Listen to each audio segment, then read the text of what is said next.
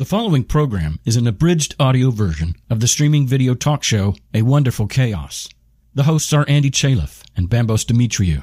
The format is entirely casual, unscripted conversation. If you'd like to watch a live taping or participate with your comments in real time, subscribe to A Wonderful Chaos on YouTube, Facebook, Periscope, or Twitch.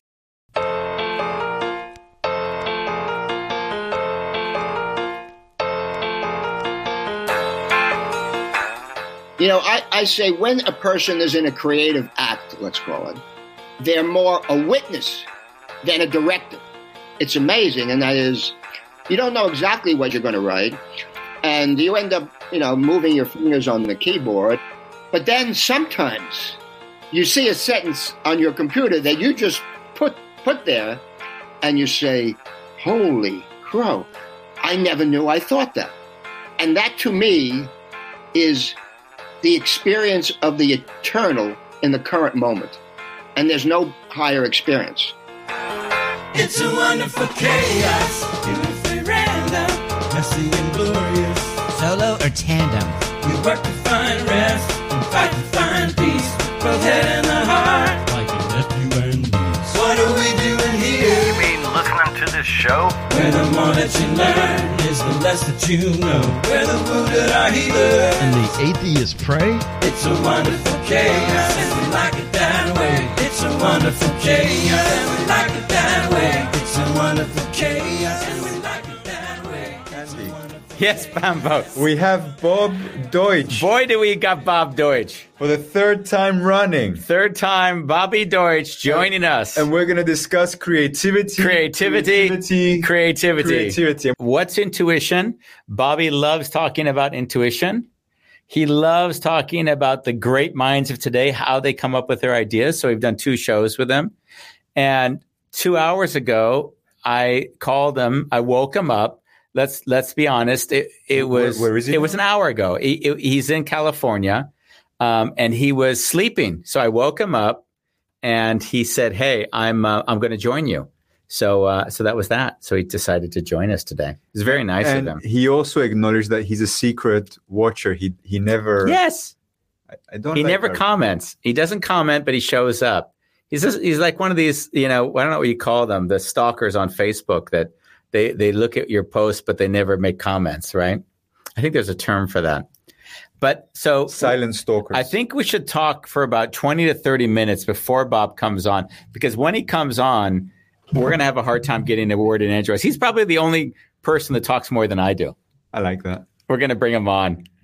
Well, first of all, as Andy said, at 7:04 my time this morning,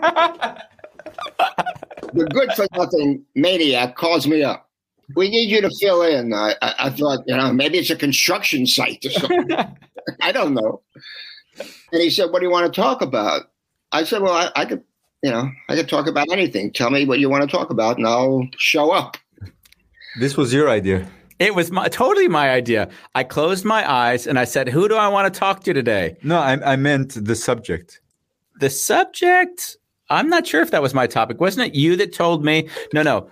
Bob told me that he saw a show which they found fantastic where they eavesdropped on Paul McCartney's creative process. And from that show, he was inspired. And he said that he thought it was a great segue into talking about creativity. Yeah. So how did I get interested in creativity? Well, for many years, I was a consultant to business. Mostly marketing. I was a little frustrated. I could have been wrong, of course, but I myself was frustrated. It's like, if you're in marketing, and you should be able to just think on your feet, right? Yeah. You don't need everything pre-scripted, planned out, rehearsed. And I particularly don't like rehearsing. That's not necessarily good. It's just me, right? I like what happened this morning, and that's why one of the reasons I said yes is, okay, well, let's do it, I said, you just take what's at hand. And the first thing I thought of at 7:04 this morning was 2 days ago. I saw on the streaming channel Hulu. There's a program, 6-part program called McCartney 321. And it's an engineer, Ruben, who worked with McCartney, and McCartney standing in front of a mixing board. And they're just having a conversation. And it's like, oh, wow, this is amazing. I mean, it's like really eavesdropping on someone's recollection, at least, of their creative process. And I watched the whole thing in one sitting. And there's many things that came out of it that excited me. But to me, the bottom line on creativity, Sir Paul McCartney had a sentence for.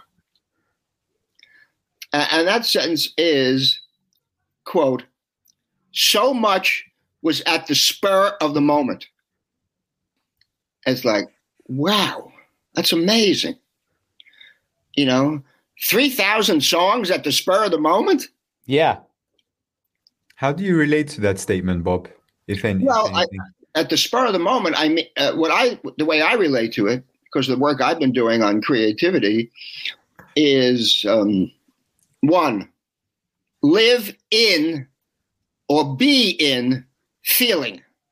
Feeling, Andy. Yeah, I know. right? Trust your unconscious. Trust your unconscious. Maybe it's wrong sometimes. Maybe it'll lead you nowhere.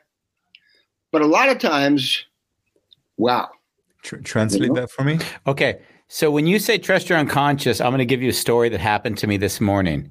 I'm working through the third book, and the editor sends me back a statement and says, Andy, there's too much fluff in this chapter. So now I get the book back, and I don't know where to start. And then I'm sitting there, and I'm starting to write, and I'm trying to think and figure it out, and it's going nowhere. And then I write something that I don't even know if it's true or not, because I didn't think it through. I just stated it. And then in the statement of it, I started to write, and it shocked me how true it was, although I didn't know that before I started writing. And the statement was really clear. He said, what is personal responsibility when it comes to a relationship?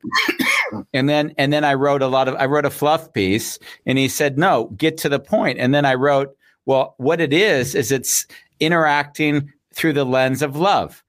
That's personal responsibility. And if you act through the lens of love, you're taking responsibility in an interaction. Now, I stated it without knowing why I knew it was true, but I knew it was true on a very deep unconscious level.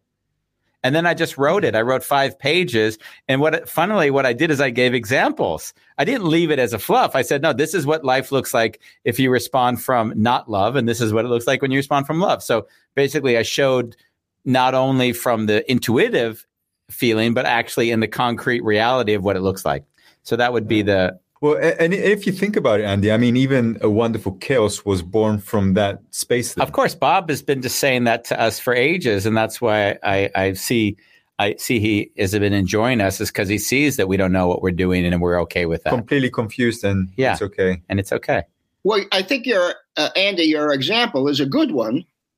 But when you first said it about interact out of love, my mind said, with no intention, it arrived in my mind, right? What is personal responsibility in a relationship? I would answer, just be true to your feelings.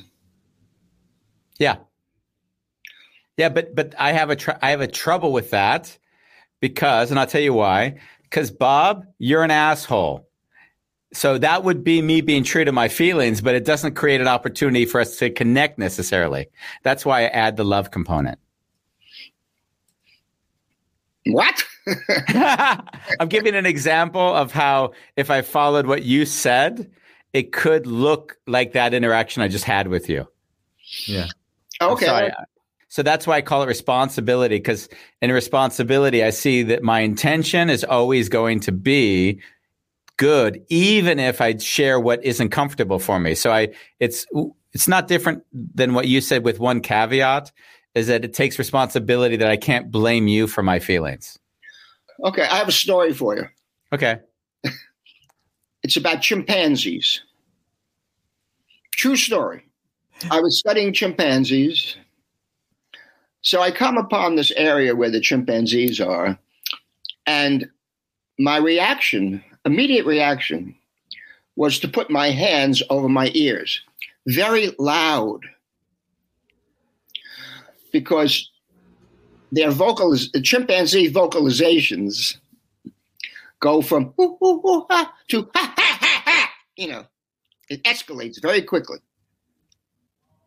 Or that was my word, escalate. Maybe it was not that, but that's what I thought. And over the months I was there, I realized that chimpanzees are amazing. They have something like 98 point something % of our genetic code, same thing. And they are in some very significant ways like us. But to my way of thinking, because of the loudness, they have one difference between us that makes a big difference. And that is because they don't have language. They have a vocalization system, but you wouldn't call it a language. Or at least I wouldn't, because I was naive. They have no capacity to say to themselves, no, N-O. That's what you just told me, Andy. Right? You could say, Bob, you're a jerk, but you won't say it for some reason. Right? I would say, if I could be, you said taking responsibility would mean saying what you feel. And then I said, I would stipulate with love, because if I say how I feel, I could just say to you, Bob, you're a jerk. Right. And that doesn't create space for a connection. Okay. And my intention would be to create connection. Yeah. Yeah. So I was thinking at that moment in the jungle, chimpanzees have no way of saying, no, I'm not going to call him a jerk, for example. Okay. Okay. And you could have whatever reason, And then I had an idea. I went to study if chimpanzees have parting rituals, because every known human culture and chimpanzees are known to have greeting rituals. Mm-hmm. But no one studied if chimpanzees had parting rituals. So I studied that, because I'm interested in endings to anything. Mm. Okay. And I discovered I actually made films and studied it frame by frame and, that kind of stuff. And my conclusion was chimpanzees do have a parting ritual, right? But then I thought, why would any organism have a parting ritual unless they had a concept of future? A future in which you're going to be absent from each other. Yeah. Right? Yeah, you have to say goodbye because we're not going to see each other for a while. Right. Yeah. And then I made a leap that most scientists don't like, but I like. I said, if chimpanzees have a concept of future, then they're capable of love. Because to have an idea of a person in the future could be a minute from now or years from now, that you're concerned with, mm-hmm. That's an aspect of personal responsibility to that relationship. Mm-hmm. Right? So that's how I ended up studying chimpanzees.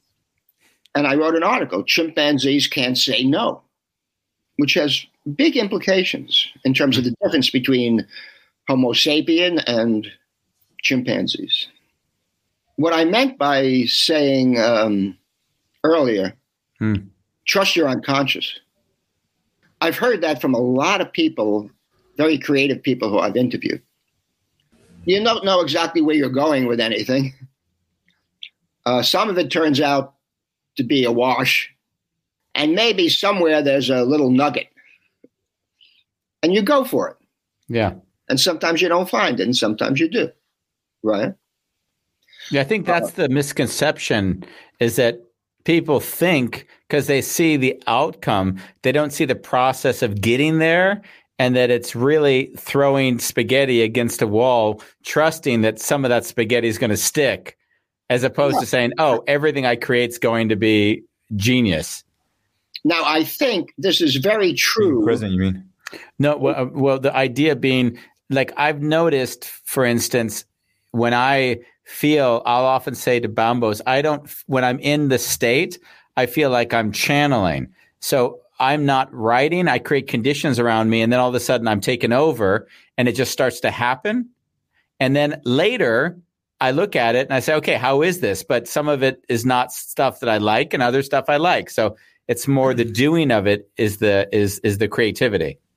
You know, I say when a person is in a creative act, let's call it, they're more a witness than a director. Yeah. It's moving through them. Yeah. Yeah. That's what I just described exactly. I don't feel like when I'm in the creative state, I'm creating. I feel like it's created and I'm just observing as it's happening. And you know why that happens? I have a story, but I have no idea why that happens. Yeah, me too. So I have a hunch about this. And I have a hunch from the great comedian and cultural commentator, let's call him. George Carlin? George Carlin. Great. Yeah. Didn't know you were going to say his name, but he's a legend. Yeah. Now, I never met him, sorry to say. I saw a video of him on YouTube where he was not doing one of his routines. He actually was talking about, in a serious way, how he came up with ideas. Mm. And it's amazing. Amazing. To me, it's amazing because what he described, unbeknownst to him, because he's not a neuroscientist, is he was discussing or describing metaphor. Yeah. So he says, I'm paraphrasing now, I see something or I hear something and I go, ooh, you know, it stops me, it excites me or it disgusts me, but I have a reaction, right? So, okay, that's my first registration, I think he calls it. Then I might write it down, longhand. Then I'll write it in my computer. That's the third registration, you know.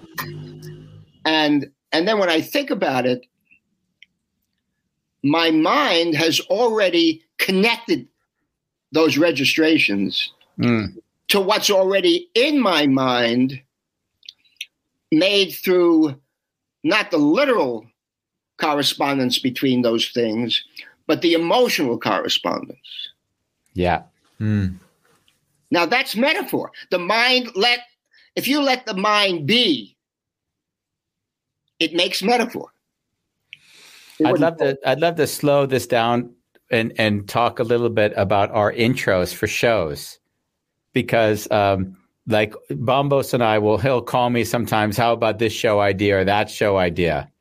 When the show hits, it's always like, oh, that's it. I feel emotionally that's the idea that either creates a discomfort or has some charge in it where I feel like there's something deeper here that we can dig into. Yeah. And it's emotion.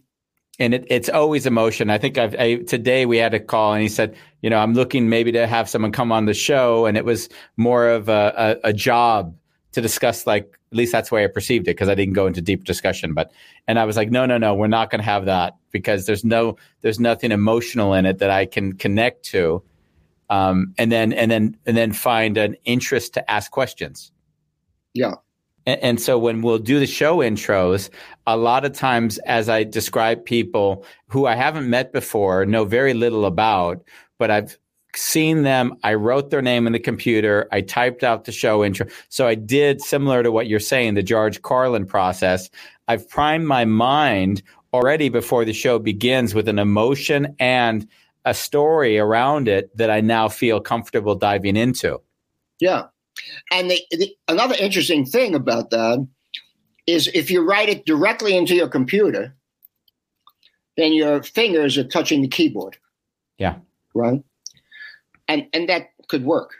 Okay. But if, as George Carlin referred to, and he didn't do it with that intention, but he referred to, before he put it into his computer, he wrote it down longhand. We know this about the brain because of muscle memory and all this kind of stuff. If you're writing a sentence, I love Jane, versus typing it on a computer, your brain relates to it in a completely different way. Yeah. Because you're already once removed through technology. Yeah, it's the same when I did the Last Letter tour. I asked people, they said, can I write it, texting it? I said, if you write it, you'll see that in some cases it'll impact you more because you'll feel more connected to the words you're writing. Yeah. So it often had a more powerful impact that way. Yeah, I also experienced keyboards is a little bit detaching from the core. And when I'm writing, it feels like I'm really connected to the heart and there's emotion there. Yeah. Yeah, definitely. Yeah. In relation to Paul McCartney. Okay. This is my supposition. I could be wrong. When you're working on something that's truly organically generated and meaningful to you, you're not just doing it as a job, right? More than in other cases, your mind will work on your behalf. That's amazing. Yeah. Slow down there a second because you're saying something. I wrote a word down earlier and I use this word all the time. And I say, if I focus on the conditions, the emergence will come. The emergence will. If the conditions around me aren't there, the emergence doesn't come. And what I mean by that is, if I'm not at peace with where I am and what I'm doing, and feeling in love with the process, then the struggle comes in and the creativity goes away. Exactly. You got it. That's it. Yeah. So I often will try to say, listen, don't focus on an outcome, focus on the conditions. And if the conditions are right, you'll see there's a likelihood that the emergence occurs. You can't be guaranteed. It doesn't work that way. But if the conditions are shit, it's really hard for that creativity to just, show up. And if you just focus on doing, that's not good. Also that's not good. No. Like I once, through certain emotional associations, was thinking about Martha Stewart, the TV cook. And she's good, and a lot of people love her. I don't like her. I don't like other people saying they like her because they abdicate responsibility. They say, I'm just going to use her recipe. I'm going to go in the kitchen. Slow down. You've confused both of us because it's very infrequent that we look at one another in confusion. So what does not liking Martha Stewart have anything to do with abdicating your responsibility? What does that mean? Because people who follow her, if you just follow someone's recipe, okay, there's no feeling involved, personal feeling. It's just you're reading, being directed, and you listen and you do it. Okay. And the focus is on the outcome. The focus is on listening to your commander. Yeah. And your focus is not on the doer, you. This is really beautiful what you're saying. I was even thinking, was it yesterday? Yesterday, about the act of lovemaking. You can read books and look at different intimacy positions, right? And you can try to imitate them. But if you don't bring yourself into those positions and bring your heart in the intention and make it your own, then you're pretty much being a robot. Exactly. And it's like, oh, go left. Okay, and I'm going to go right, as opposed to closing your eyes and allowing it to take you and help and kind of discovering yourself through it. You don't like the idea that basically people are losing their creativity because they're outsourcing it to somebody who got the joy of discovery. Right. So she gets all the joy of the discovery. She dribbles out a few recipes, and then you copy her, and you actually don't get to live whatever that creativity was that she got to live. Yeah. I mean, that's fine if you do it sometimes, but if you only do that, yeah, and afraid to just see how things go if you experiment in your kitchen. Yeah. We would have never had pineapple and ham on a pizza if that didn't happen. Well, that would be a good thing. Bob, is everyone capable of creativity? Absolutely. Every personal quality that a person needs to be creative is already in them as a person. Right? We've kind of said, though, that they have to be in flow, and not everyone has the capacity to have that surrender in them. Yeah. So I'll tell you how I think about this. I think about it in terms of temperament. So temperament is something that comes before experience, that comes before personality. It's when you come out of your mommy's womb and you take your first breath after someone slaps you on the backside, you have a temperament. And you could see it. I've done this, in graduate school. I was in a medical school. So I would go early to class, to the school, and I would go down to see the newborn room where all the kids are in their little bassinets, and they have like 40, 50 newborns. And you're standing outside looking through the glass. And you could tell by how they move, how they cry, how they moan, how they would do whatever they're doing. They're completely different already. Yeah. Rhythmicity is different. Intensity is different. I think the world can be divided in a lot of ways. People, I'm talking about. But one way to divide everybody in terms of temperament is glass half full, glass half empty. That's a underlying attitude. Or I would also say I kind of use those predispositions. I would say seeking pain or avoiding pain or seeking pleasure. Would you see that similarly as a archetype that would layer over what you half empty, half full? Somewhat. Glass half empty, in my experience after 30 years of interviewing people, those people tend to be cynical. And by cynical, I mean they have an expectation that things are going to turn out bad. That's cynicism. Cynicism is the death of creativity. Yeah. Period. That's it. But there are people who are like they think that things are going to turn out bad, and then they write songs about that, and then they become legendary. Well, that's fine. Then they're into their process. Okay. I mean, Sir Paul talks about, this is interesting too. He said he came from a happy home.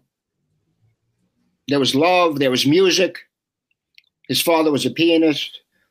People used to come to his house and they used to have sing-alongs and stuff like that.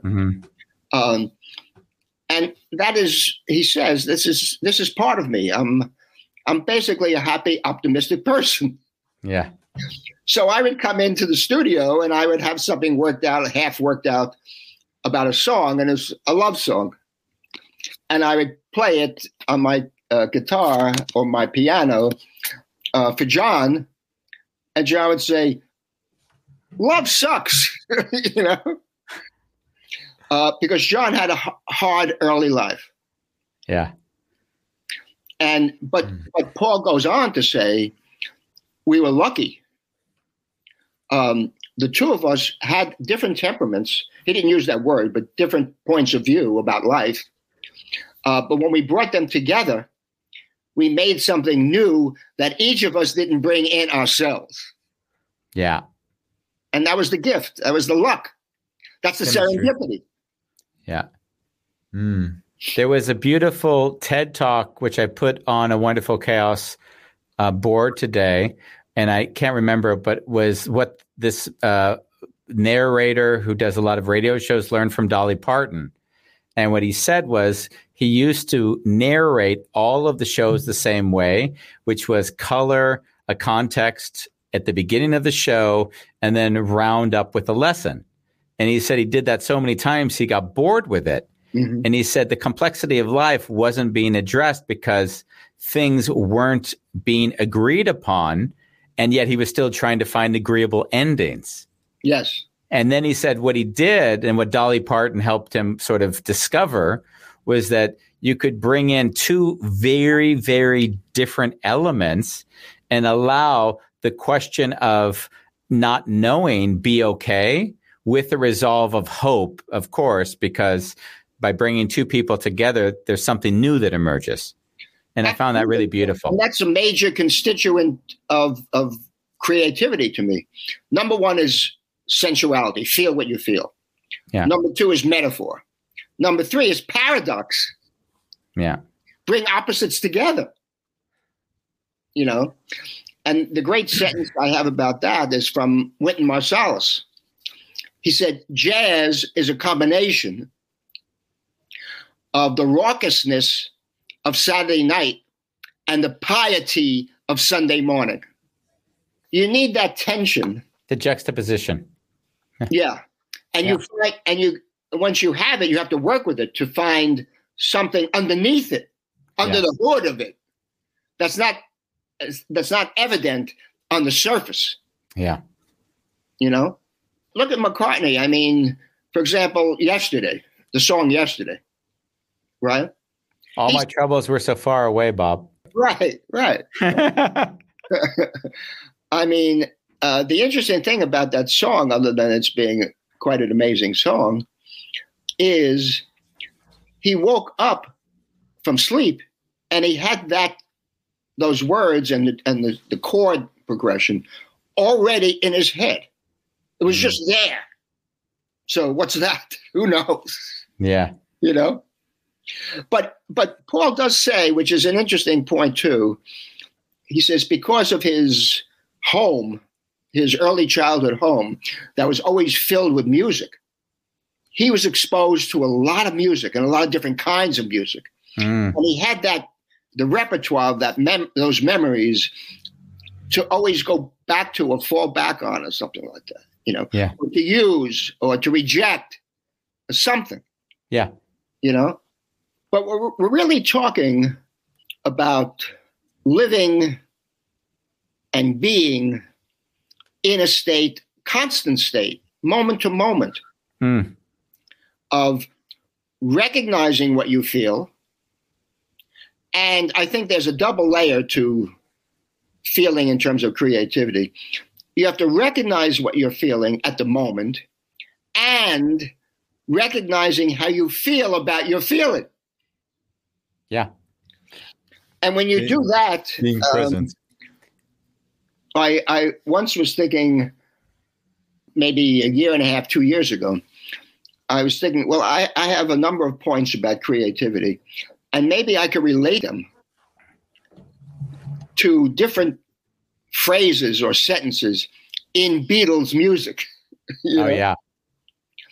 And the first thing I thought of was, if you're working on something that's organically authentic and genuine to you, that you have a passion about, your mind will work on it by itself.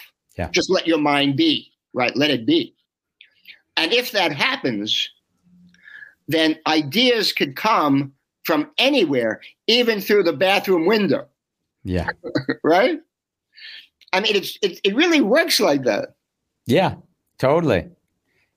I was thinking part of you mentioned the quote from the Paul McCartney series that you watched and I don't know if you've stated it yet, but you said things happen in the spur of the moment. That there's a lot of it that's not thought out. And I thought of two instances in music, which when I heard them, then it just made me laugh because the music was so iconic and there was so much meaning given to it that when you heard how it was created, you didn't realize the serendipity nature of it. And one of them was the song "Sweet Emotion" by Aerosmith.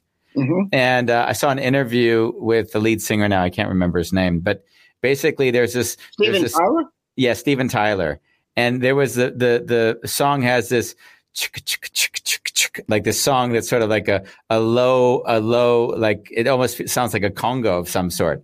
And he said when they were doing the song, there was just they felt like there was something missing.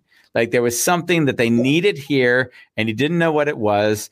And then he looked down and then there was the coffee and then he had one of those sugar packets in paper.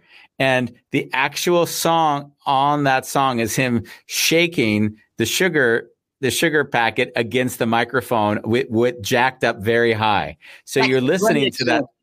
That's a fantastic example. I never heard that before. Yeah, and it blew my mind because I know that sounds so well. And to think, oh, wow, that it was that serendipity moment that they captured that you'd think, wow, this must have been well thought out. But actually, it was just letting the creativity take over. Yeah. So two quick vignettes about that. One is not in this program, but I've seen other interviews with McCartney. He was saying he and John were writing the song "She Loves Me," yeah, yeah, yeah. And they used to write songs together. John came to Paul's house because he had a piano there because his father, and he has his guitars and everything. And they used to write songs together in the bathroom because of the acoustics, right? Yeah. So they wrote that song, "She Loves Me," yeah, yeah, yeah. And then Paul's father was home, so they went out to the living room, and he said, "Dad, what do you think of this?" And they played the song, and Paul's father said, "I like the song, but why don't you just get rid of that? Yeah, yeah, yeah, and say yes, yes, yes." And happily, they didn't listen to him. Yeah.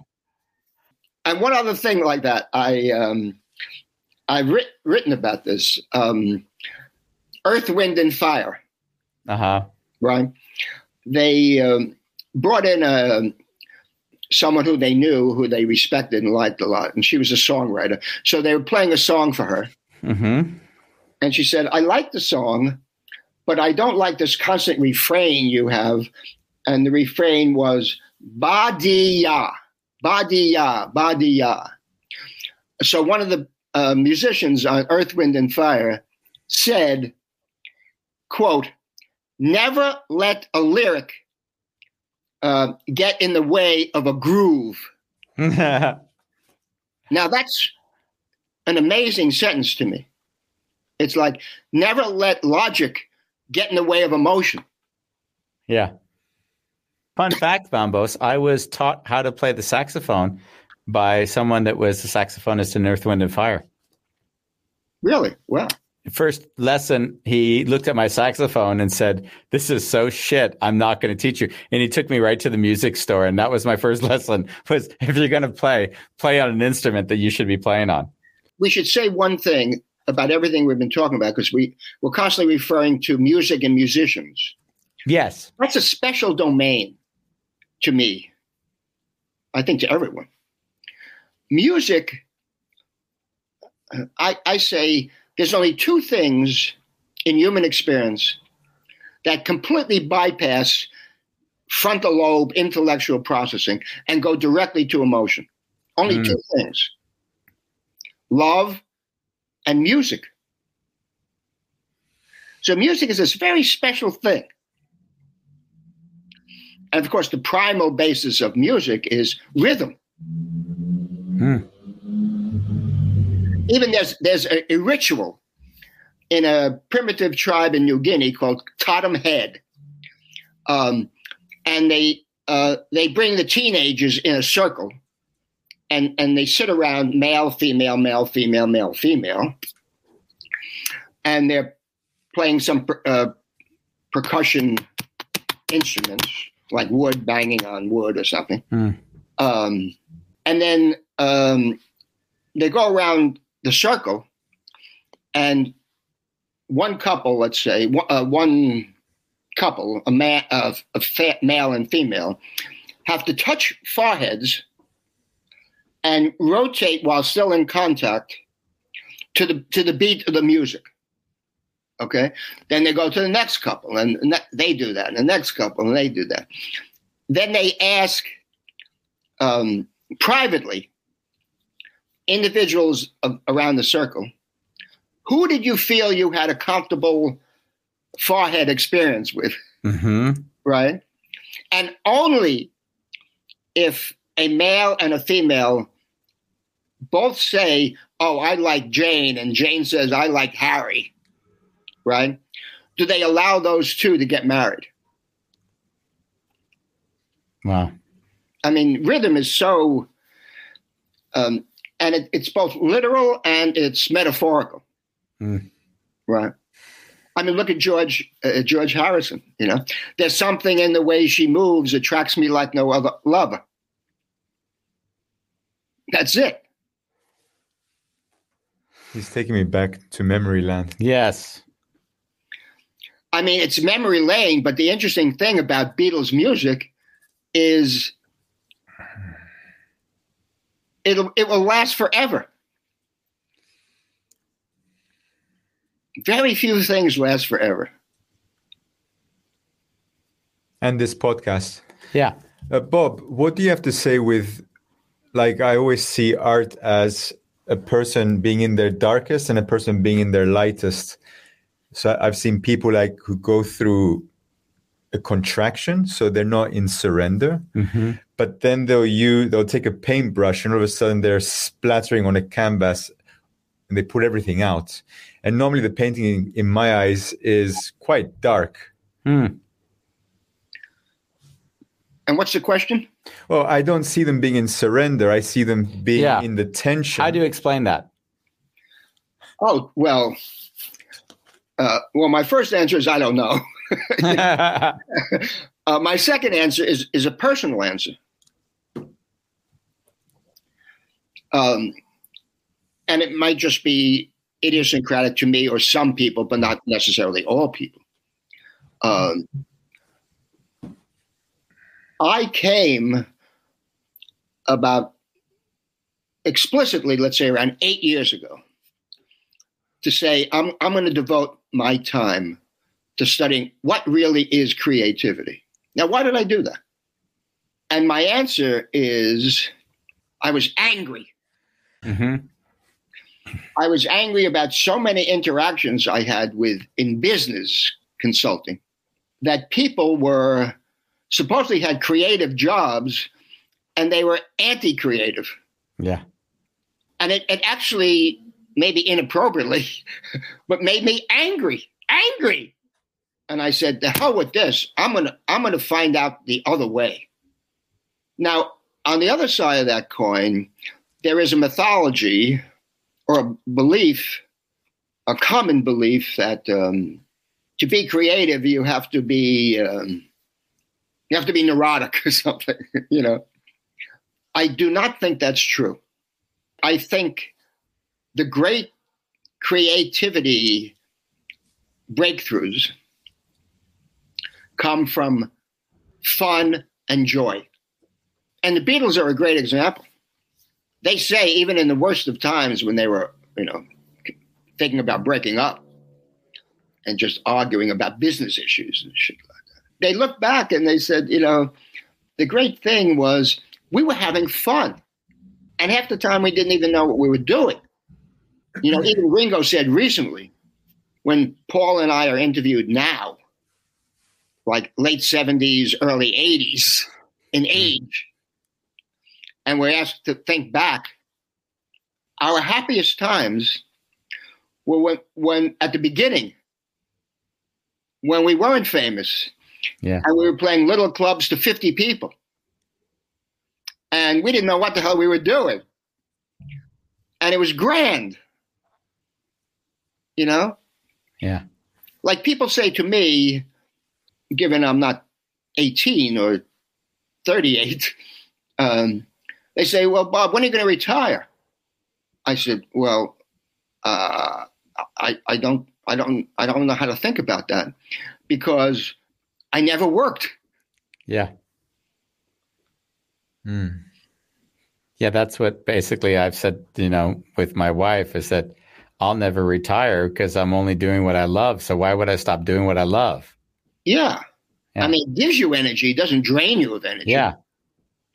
Unless someone calls you at 7:00 in the morning and wakes you up. Exactly. But it's me. I mean, come on. It's like family now.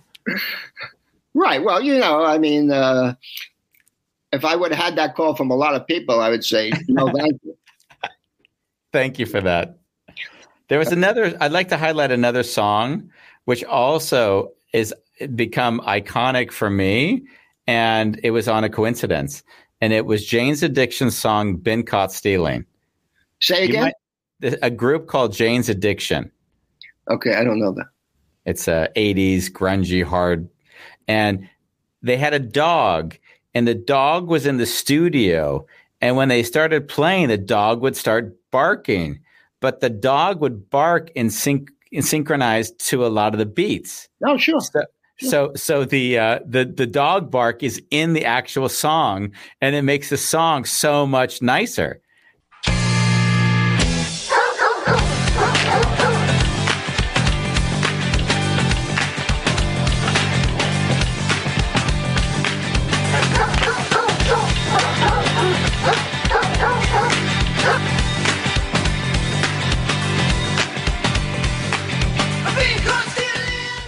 And it was interesting because when they asked, how did that came about, it was very, very much the same as the dog started barking. And then they thought, wow, this actually sounds like it could be something. And then they just left it in the song. Absolutely. That's it. I mean, I call that real life. Yeah. There's something we haven't spoken about, actually. And that is, since we're talking about musicians, I'm thinking of Jim Morrison. And if you know his life, he took a lot of hallucinogenics, right? Yeah. And a lot of his creativity came from writing poetry in that state. Yeah. And same with the Beatles. When the Beatles went to India, I mean, another thing to be said about creativity and the Beatles is when they were already famous doing what they were doing and making bundles of money, they just changed what they were doing. Yeah, they weren't trying to follow a recipe. Yeah. Yeah. They reinvented themselves over and over and over again. Yeah. And that was conscious. Yeah. Like I think Paul once made mention, not in this program I just saw, but in past interviews I've seen. They liked the music of the Supremes, but they knew they never wanted to do that because it was a formula. Yeah.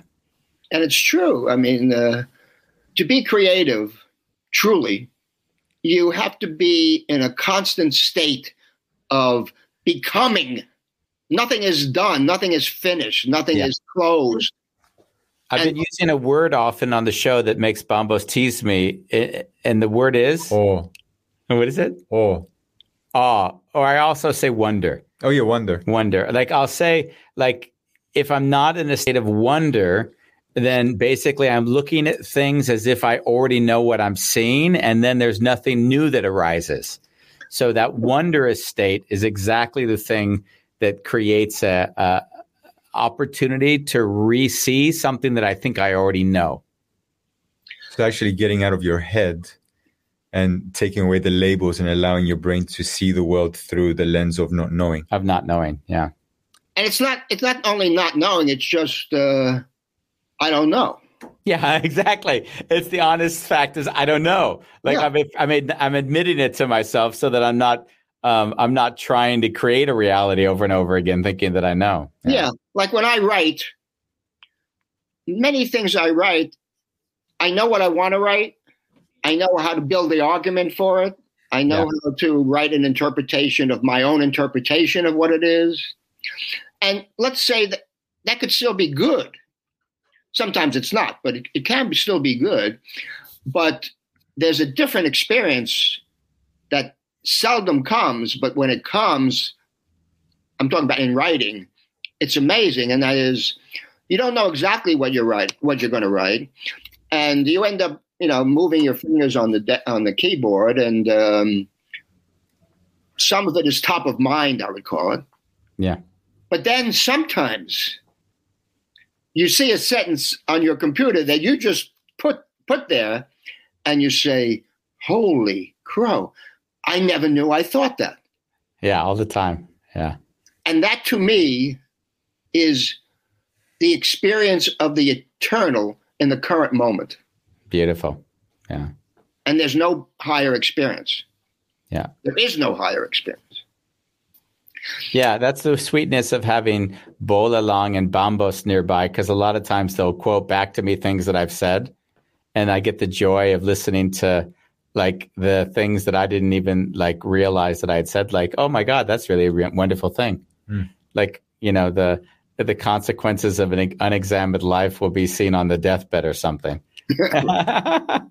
And there's another thing that Paul brings up, which I find, just from the point of view of cognition, very interesting. So he said when he's, let's say, trying to write a song, and he'll come to a point in the song where he doesn't have the words, but he says he can't leave it blank.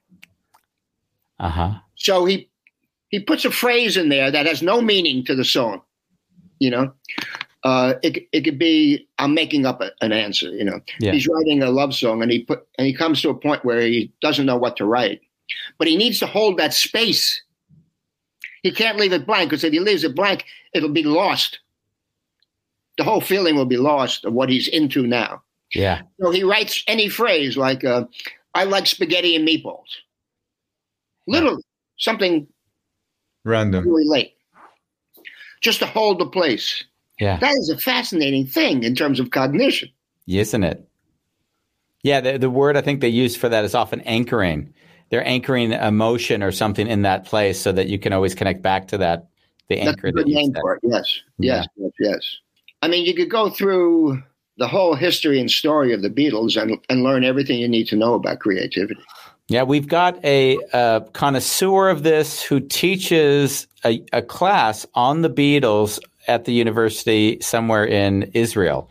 And if you'd like us to make that contact with you, he's a fanatic about the Beatles, and he's taught courses on it for years now. So we'd be happy to make that intro for you. I'd love that. He's been on the show before as well. Yeah. We've gone over our hour, as we always do with you. Really?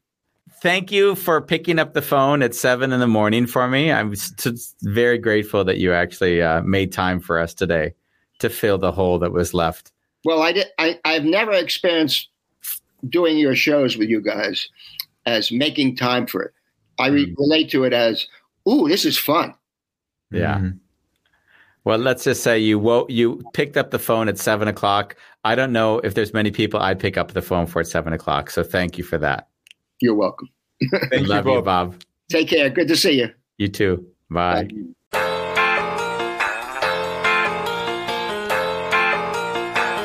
It's a wonderful chaos. We like it that way.